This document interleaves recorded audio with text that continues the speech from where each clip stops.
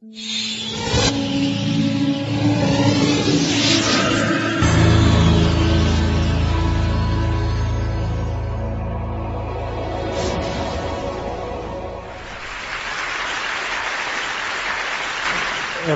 in our society's life is touched by cancer. If not personally, then through a loved one, a family member, colleague, friend.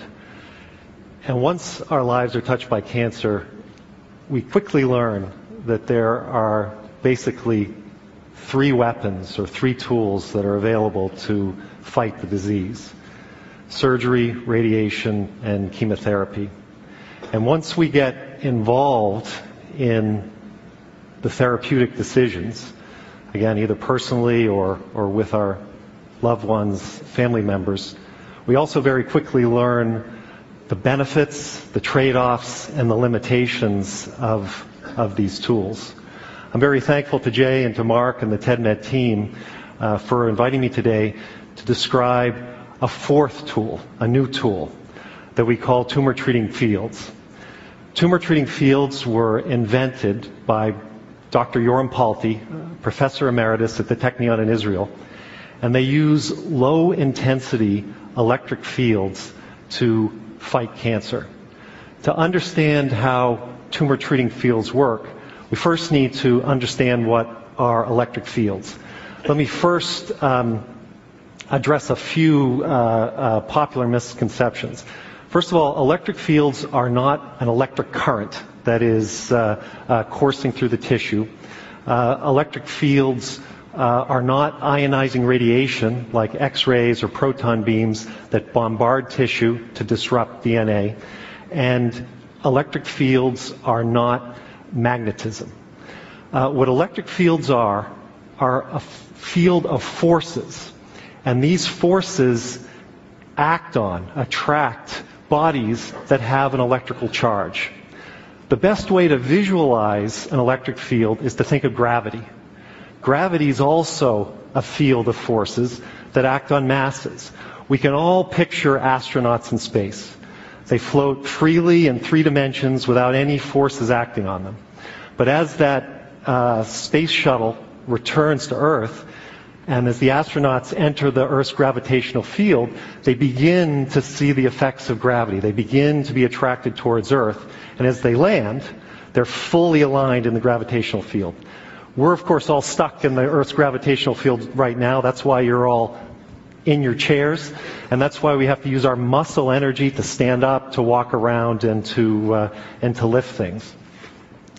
In cancer, cells rapidly divide and lead to uncontrolled tumor growth.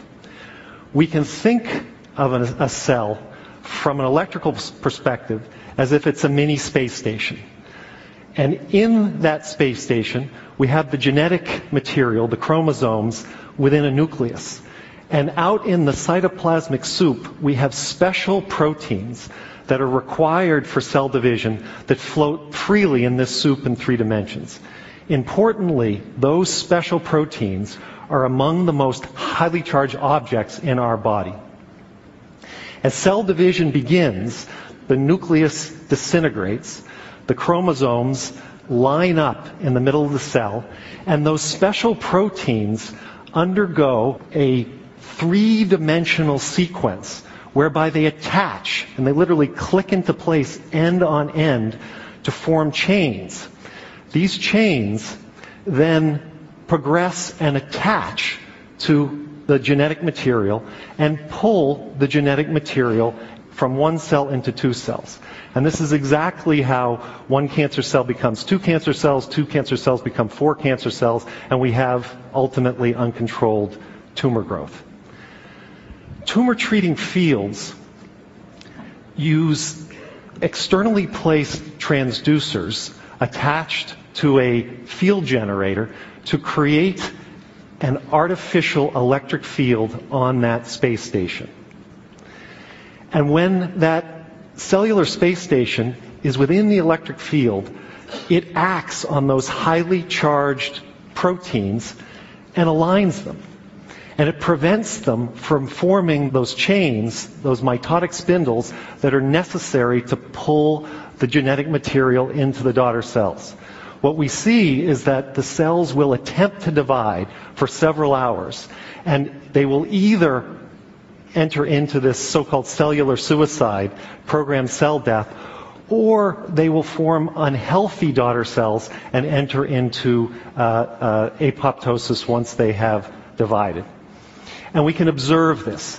What I'm going to show you next are two in vitro experiments. This is cultures, identical cultures of cervical cancer cells.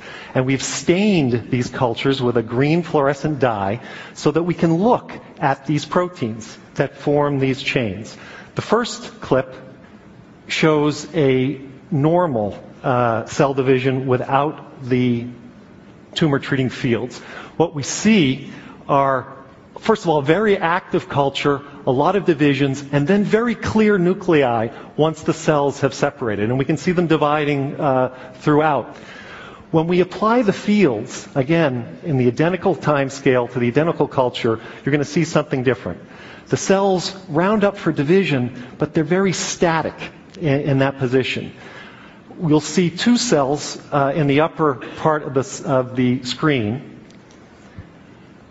attempting to divide. The one within the circle manages, but see how much of the protein is still throughout the nucleus, even in the dividing cell. The one up there can't divide at all. And then this bubbling, this membrane blebbing, is the hallmark of apoptosis in this cell.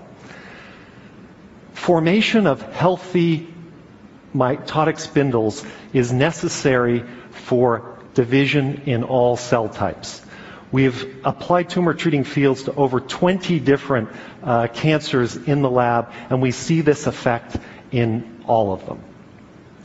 Now, importantly, these tumor-treating fields have no effect on normal, undividing cells. 10 years ago, Dr. Palti founded a company called Novacure to develop his discovery into a practical therapy for patients.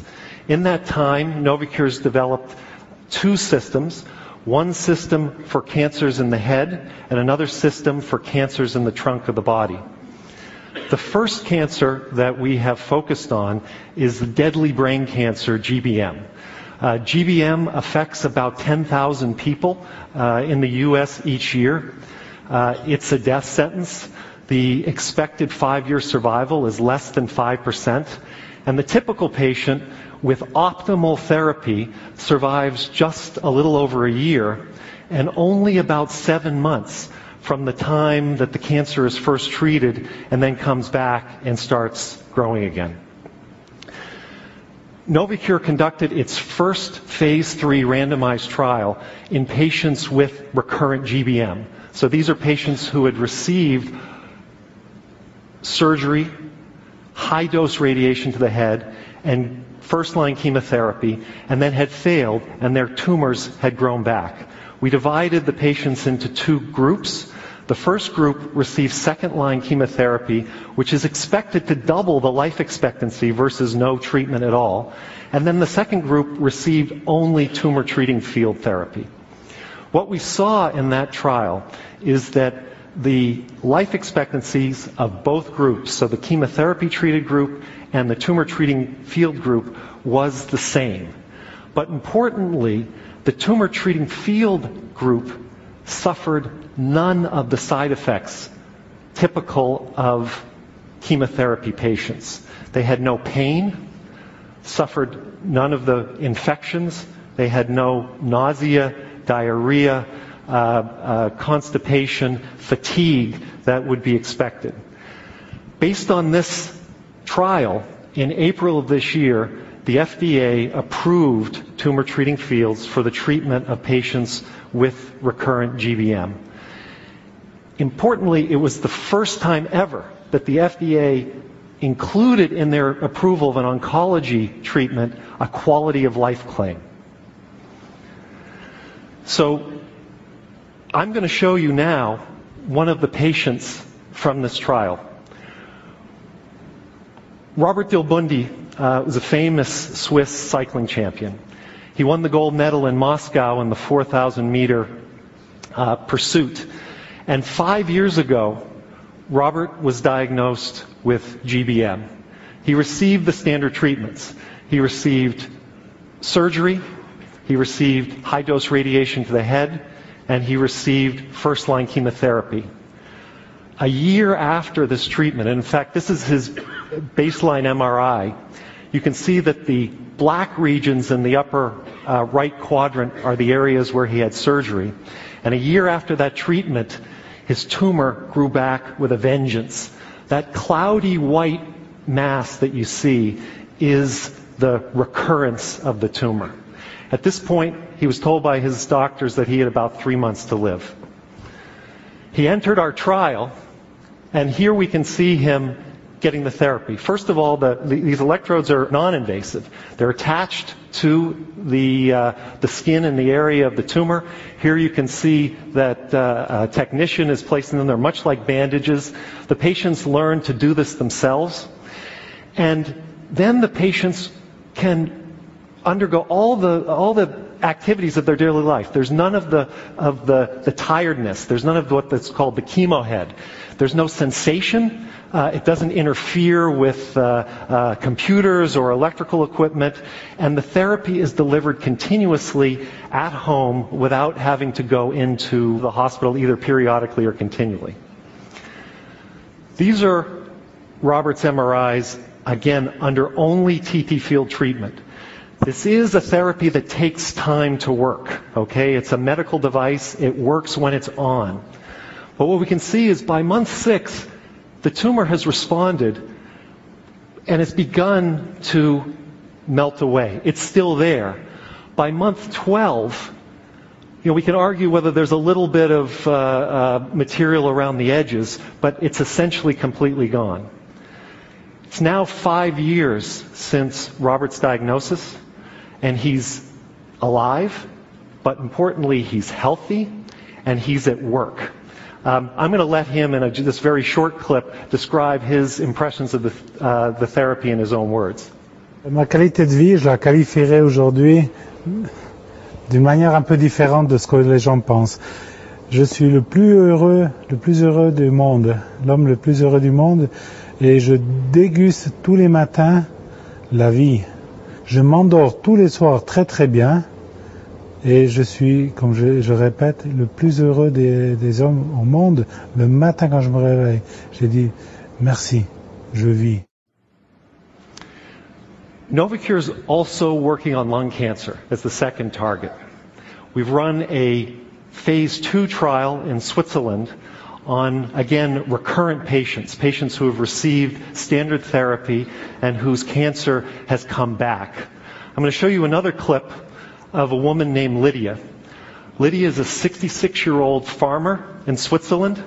She was diagnosed with lung cancer 5 years ago. She underwent 4 different regimes of chemotherapy over 2 years, none of which had an effect. Her cancer continued to grow. 3 years ago, she entered the Novocure lung cancer trial. You can see in her case, she's wearing her transducer arrays, one on the front of her chest, one in the back, and then the second pair side to side over the liver. You can see the tumor treating field generator, but importantly, you can also see that she is living her life. She's managing her farm, she's interacting with her kids and her grandkids, and when we've talked to her, she said that when she was undergoing chemotherapy, she had to go to the hospital every month for her infusions. Her whole family suffered as her side effect profile came and went. Now she can run all of the activities of her farm. It's only the beginning.